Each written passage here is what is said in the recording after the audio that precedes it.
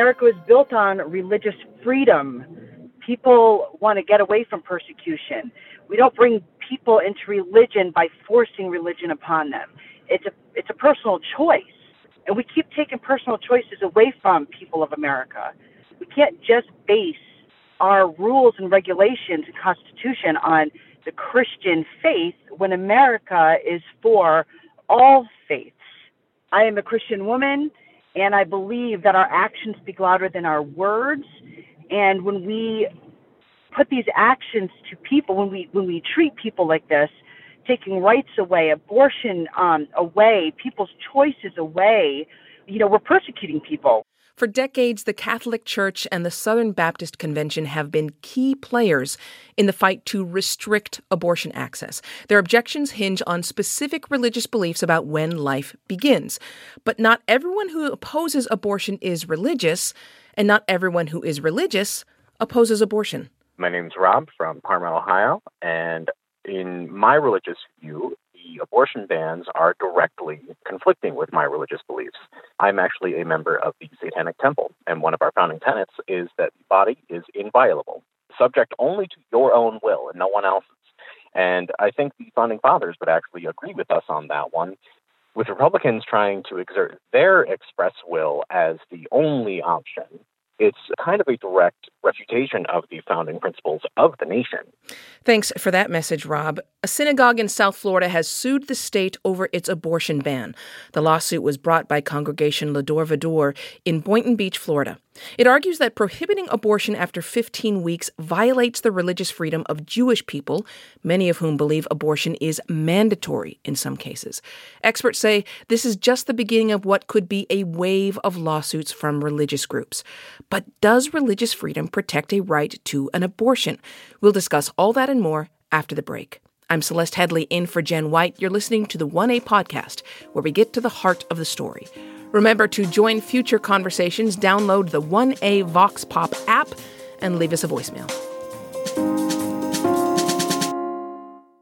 This message comes from NPR sponsor BetterHelp. How we care for our minds affects how we experience life, so it's important to invest time and care into keeping them healthy. BetterHelp is online therapy that offers video, phone, and live chat therapy sessions, and you can be matched with your therapist in under 48 hours. NPR listeners get 10% off their first month at betterhelp.com/1A.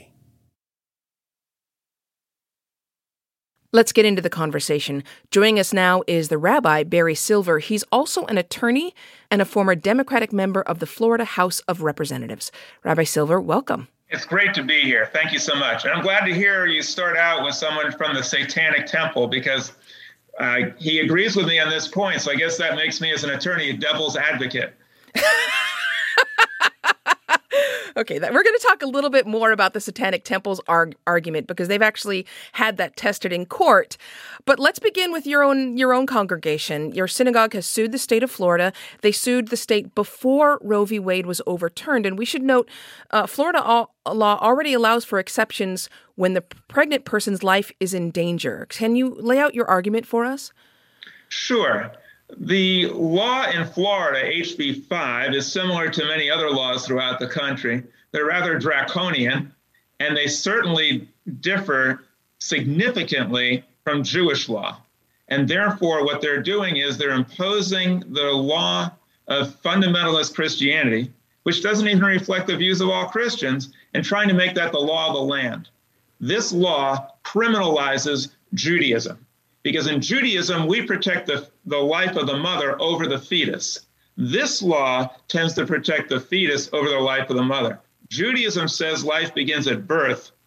The fundamentalist Christians and laws like this say that life begins at conception. This is a fundamental difference. And I would think that fundamentalist Christians who have co-opted the Jewish Bible, who elevated one of our boys to the Godhead, you would think they would be grateful enough to allow us to practice our religion in peace.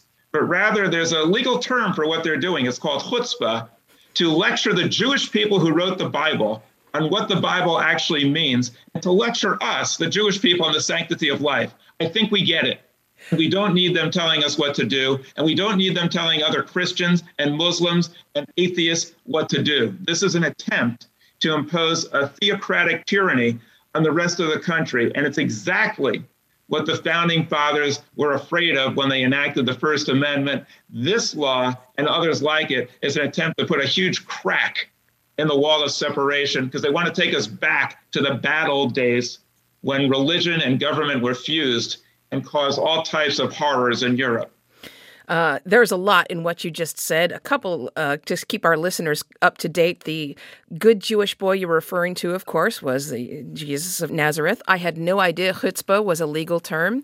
But let me read you an email from Gerald, who says, I grew up Catholic with varying degrees of attachment to the church over the years. I still practice the faith in a progressive way. Our legislative body and Supreme Court have proven themselves woefully hypocritical in their decisions and are inadequate in even beginning to address ethical issues. To imagine 5 or 6 people deciding on when life begins is ludicrous at best, yet this is where the Supreme Court is heading. And so I wanted to get at what you were talking about, the differing religious views of when life begins, which is odd to me as a legal subject because it can't be proven. What do you make of this legal argument over the beginning of life? Well, what can be proven is that the architects of this law are attempting to impose their views on everyone else, and that is a fundamental violation of the First Amendment. They're violating the First Amendment in 2 ways. They're trying to establish fundamentalist Christianity as the law of the land, and they're also preventing the free exercise of Judaism and many other religions. So you don't have to know anything about theology at all to know that this is a clear-cut, blatant violation of the First Amendment in both respects. But I do want to speak to the Catholic caller. I do want to allay any concerns that he has, because what the fundamentalists today and the Catholic Church today is doing actually has no biblical precedent at all. They are not following the mandates of the Bible, and they are not following the mandates of Jesus. They are creating their own new law, something that has never been heard of before. And let me explain why. In the Torah, there's not a word about banning abortion. No rules against it. And in Christian scripture, there's also no rules against it at all. And Jesus said, I came to change not a jot or a tittle of the old law, according to Christian scripture. What does that mean? That means both documents are pro-choice. Both documents left the choice up to the mother. You could say, well, maybe they never heard of abortion back then. Wrong. Surrounding cultures had laws outlawing abortion. But the people, the architects of the Torah and Christian scripture, chose to stay out and leave that up to the woman. Another thing that's wrong. If you pardon the expression, there's a pregnant silence in both of these documents. Now, let me share something else that's misrepresented. Okay, and that is the concept that life begins at conception and that this is based on the Bible is a misconception. The opposite is true in Jewish and Christian scripture. There's no doubt about it. In Genesis 2:7, it says God fashioned, and the word in Hebrew, yitzah, is what you do like a piece of clay, humans out of the earth, out of the Adamah. That's how we got the name Adam. And then he breathed the breath of life into them, and they took on what we call a nefesh chaya. Nefesh means a human being. So what does that mean? That means that these people who are saying, oh, life begins at conception. Well, obviously at conception, there is something that's alive, and obviously it has human DNA, but the sperm is alive, and the egg is alive, and it has DNA. But the question is not, is it alive, or does it have human DNA? The question is it a person? When does it achieve personhood, in which the rights of that person then can trump, if you're pardon the expression, the rights of the mother? In Jewish law, it does not happen until birth. And there's other things in the Bible also. There's Genesis 2:7. There's also Ezekiel and the dry bones. God breathed the breath of life into them and they lived. There's Exodus 21:22, which says that if a man is fighting with another man and he causes the death or the injury of a woman, he pays with a fine. If she dies, it's with a life. He pays with his life if he kills her, because it says nefesh achat nefesh. Nefesh is a life for a life. But if she miscarries, then the one responsible pays a fine. Now, it just said a life for a life, but if she loses the fetus, it's a fine. A fine is a damage that you pay for injuring a body, and Jewish law is replete. Talmud, Torah, Maimonides, it says, Ubar yelech imo, a fetus is part of the mother. These fundamentalists who can't even read Hebrew, and who have the audacity to tell Jewish people what their Bible means and to distort it, that's just wrong. I want to read a statement we received from the office of the Republican Governor Ron DeSantis. We got a statement from his deputy press secretary, Brian Griffin, who said, "Our comment on this lawsuit is the same as our comment on any other legal challenges to the pro-life HB 5 legislation. Governor DeSantis is pro-life. We believe HB 5 will ultimately withstand all legal challenges. The struggle for life is not over." What's your response to that? This is just pure power politics. He's saying we're going to win. He's not saying what's right. He's saying we're going to win. Why? Because he stacks the court? Is that what this is all about? Who has the power? I thought that they cared about someone who they called Jesus, who believed not in power, but in love and in tolerance. Pro-life? He's pro-lie. If he was pro-life, he'd support universal health care. He'd get rid of all the assault weapons. He'd protect our planet and fight against climate change. And he wouldn't be forcing women to bring life into an already overcrowded world when they know they're not able to do so. To respect life means to recognize that life is so precious and that bringing life into the world is such an amazing gift. It should only be done out of love and out of free will, not out of coercion enforced by the state. Let's add a couple more voices to this conversation. Joining us now is Asifa Qureshi-Landis. She's a law professor at the University of Wisconsin-Madison, specializing in comparative Islamic and U.S. constitutional law. She's also the interim co-executive director of the civil rights organization Muslim Advocates. So, Professor Qureshi-Landis, welcome. Thank you so much. It's nice to be here. And also joining us is Caroline Mala-Corbin. She's a law professor at the University of Miami who specializes in religious freedom and the Constitution. And Professor Corbin, it's great to have you as well. I'm delighted to be here. So, Professor Corbin, can you respond to what we've just heard from Rabbi Silver? Well, the one point I would like to make is that it is ridiculous to claim that only religious beliefs from hierarchical religions with a pope matter. That is absolutely not at all how our religious liberty works in this country. The Constitution protects all religious beliefs, whether it's the beliefs of a hierarchical church, a congregational church, a small independent temple. Even if it's your own idiosyncratic religious view, it's protected. As long as it's sincere and it's religious, it's a protected viewpoint. So it doesn't ultimately matter whether all of Judaism agrees or not. If there is a group of people for whom abortion is religiously mandated, then that is a religious belief that should be protected by the Constitution. Professor Qureshi-Landis, what do you make of what Rabbi Silver's argument is? And I guess you can add in this idea of whether their hierarchical tradition makes a religious argument more powerful.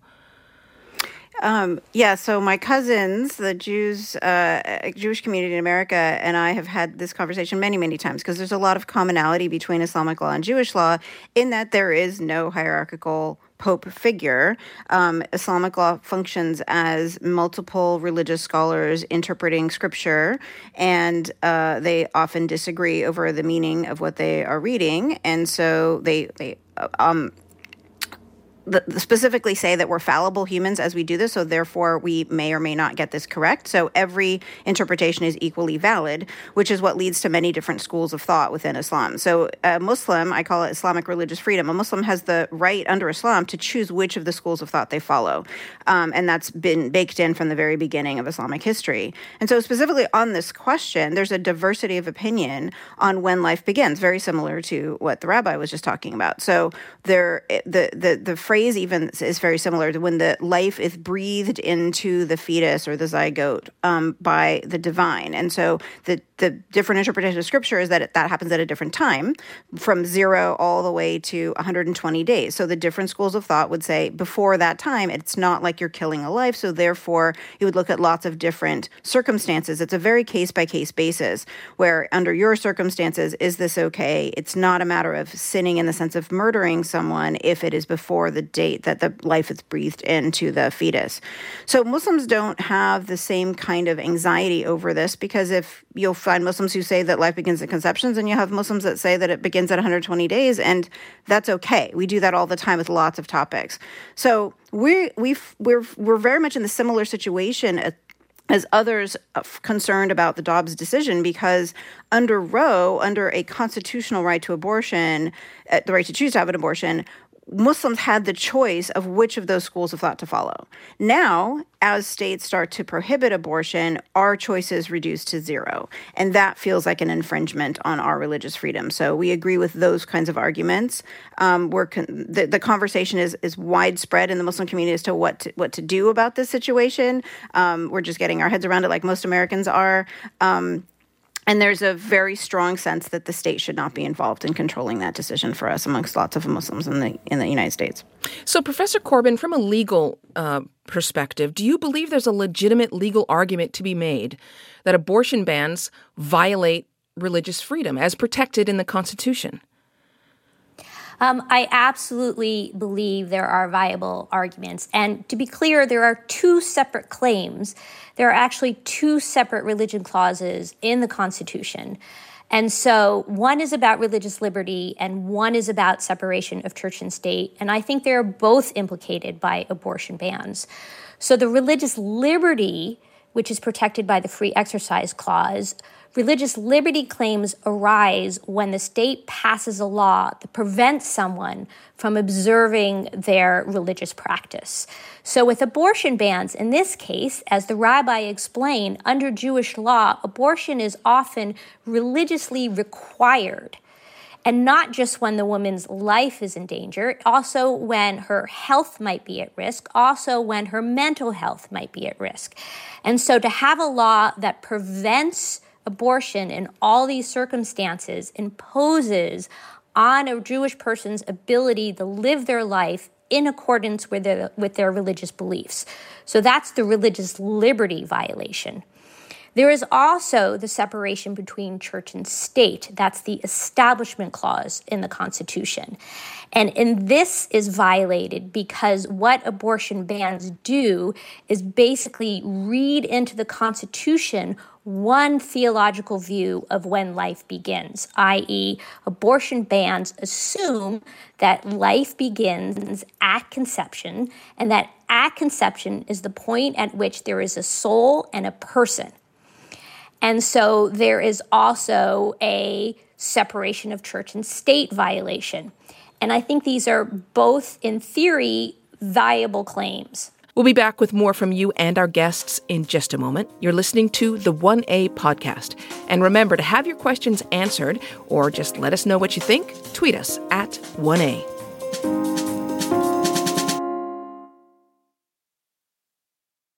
Let's get back into this conversation with a message from Tamara. I am a Presbyterian in Colorado, and I have to say that I am so tremendously happy that I live in a state that protects my reproductive rights, but at the same time, as a Presbyterian, I wish that abortion were less common.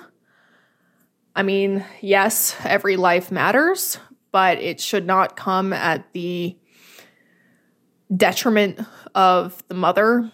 And my religion actually says very little about abortion itself, but does adhere pretty closely to the New Testament and to the teachings of Jesus, and thereby we're told to lift everyone up no matter what.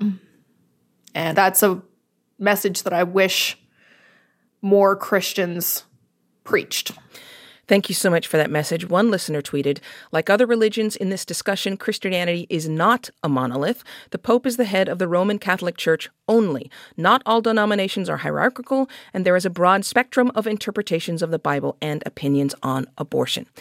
So, Professor Corbin, this term the Supreme Court ruled on 2 cases dealing with religious freedom. One was the Carson v. Macon, and the other was Kennedy v. Bremerton School District. Can you tell us about these cases and how they relate to the discussion of religious freedom? Yeah, so I think the overall relationship is basically conservative Christian plaintiffs and principals win.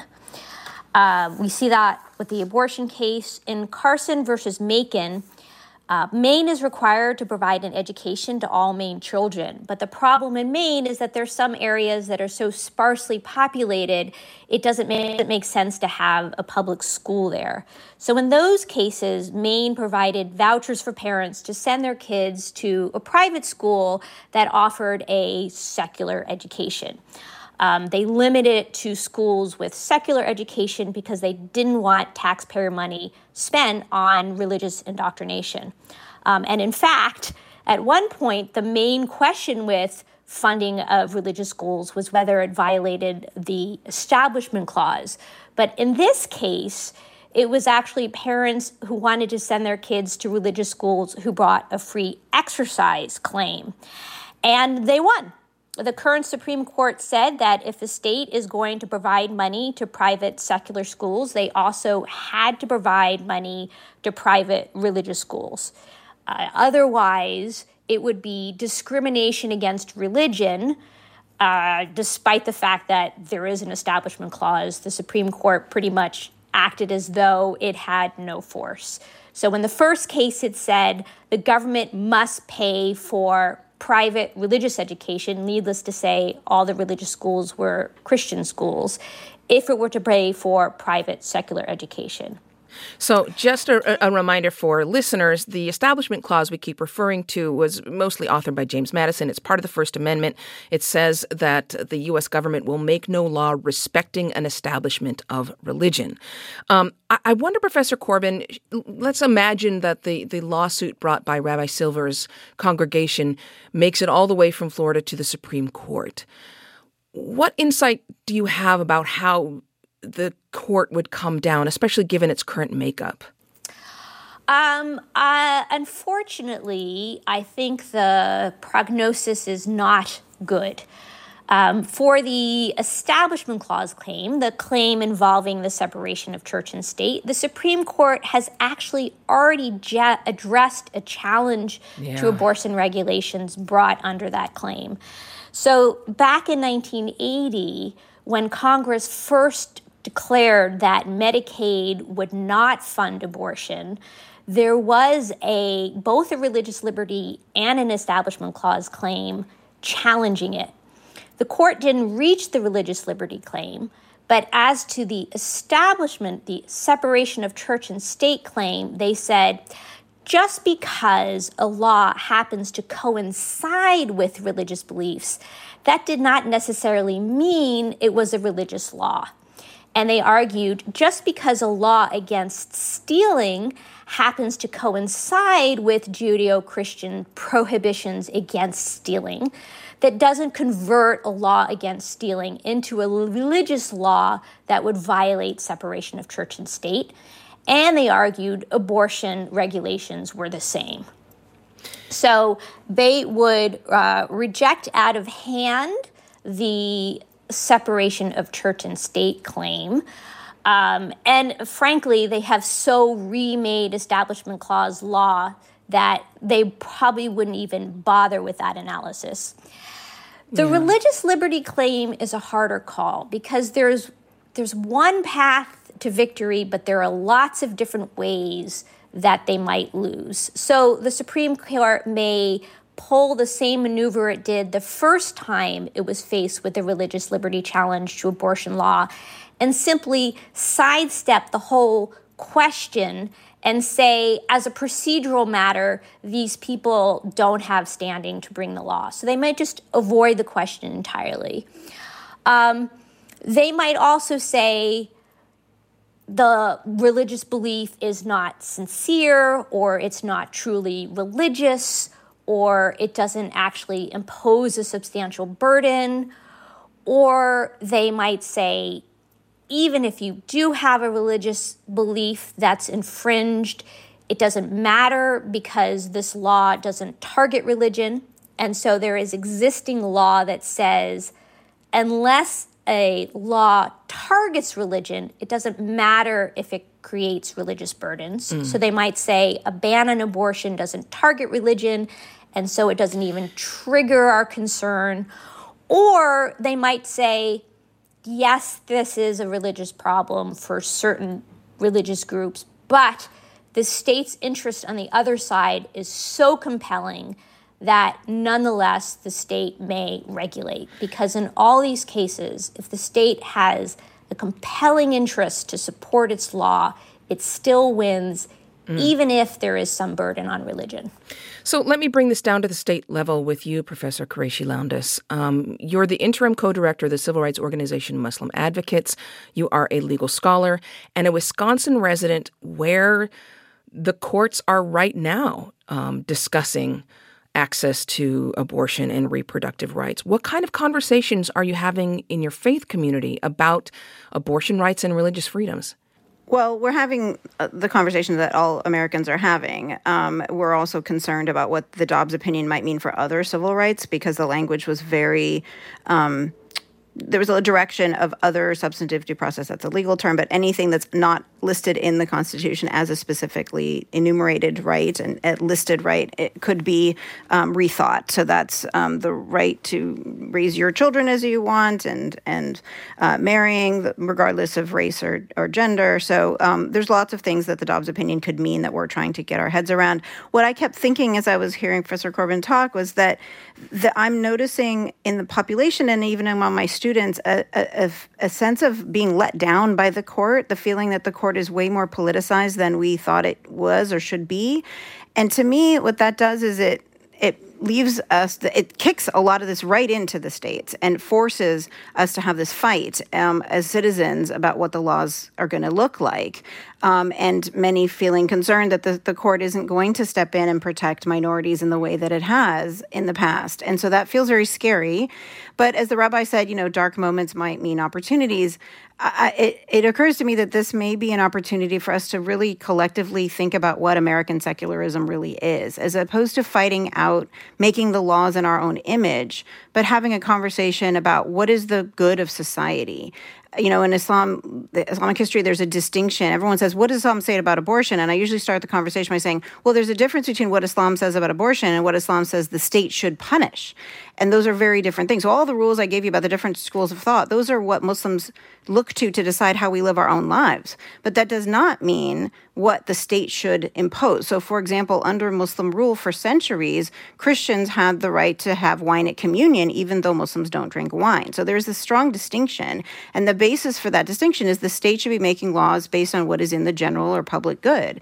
So I really want this to be a moment where the society says, hey, what's in the general good of everybody? Not just what do I think about this topic, but what serves everyone. And I think when we look at that, you can see lots of harm that is going to come out of straight-up abortion bans, from more fetal and maternal death to disproportionate impact on the marginalized to overburdening an already burdened foster care system. There's lots and lots of things. So I think I just want that to be the conversation so that the laws don't get made in the first place, so that we don't have to rely on the court to save us. You're not the only person worried about a slippery slope. Jan emails this: I'm in my 70s. The right to privacy and to control my body concern me at the other end of life, the right to die with dignity. I fear the Supreme Court's overtly fundamentalist Christian interpretations of the Constitution will adversely impact the right to die movement as well. I wanted to ask you about some of the rhetoric that's bouncing around right now, because there are people looking to these decisions and saying that the United States is headed for Sharia law. Clearly, there are a lot of Americans who don't understand what Sharia law is. Could you respond to this comparison? Well, it's insulting and it's ignorant. First of all, this these kinds of laws, these abortion bans, as the rabbi just said, are clearly motivated by a particular strain within Christianity and a politicized Christianity at that. It has nothing to do with Muslims, has nothing to do with Sharia. It really pains me that Sharia has become shorthand for like bad thing or repressive law. And that just means that people don't know they don't know much about Sharia. They're looking at current laws in Muslim majority countries and assuming that that is a representation of Sharia. So, at the end of the show, I don't have time to go into my entire semester-long class, but if you look at Sharia historically and actually how Muslims practice, go talk to a Muslim, ask them what they think about Sharia. Like I said, to me, the fundamental question right now that we need to remember is that Muslims make a distinction, have always historically made a distinction between the laws that we practice in our own lives and the laws that we think the state should impose on others. And that's a fundamental distinction from the very earliest times of Islam. And you don't need reform or anything to get to there. That's an early position. It's insulting when I see these like Taliban references or, the Taliban court or something like that. It just means you don't know anything about Islam and you're using it as shorthand for bad thing. And that's dangerous. It leads to more hate crimes against Muslims, Islamophobia, all kinds of bad things that we've seen from an immigration ban from President Trump to, violence against Muslims because you misunderstand what we're about, and violence against those who are perceived to be Muslim who aren't even Muslim. One of the first horrible murders after 9/11 was of a Sikh gentleman in Wisconsin, in my state. So this is just very, very dangerous ignorance. That was Asifa Qureshi Londish. She's a law professor at the University of Wisconsin-Madison, specializing in comparative Islamic and U.S. constitutional law. We also spoke to Caroline Mala Corbin. She's a law professor at the University of Miami, who specializes in religious freedom and the Constitution. And Rabbi Barry Silver of Congregation Lador Vador in Boynton Beach, Florida. He's also an attorney and a former Democratic member of the Florida House of Representatives. Thanks so much to all three of you. Today's producer was Catherine Fink, and this program comes to you from WAMU, part of American University in Washington, distributed by NPR. I'm Celeste Headlee. We'll talk more soon. This is 1A.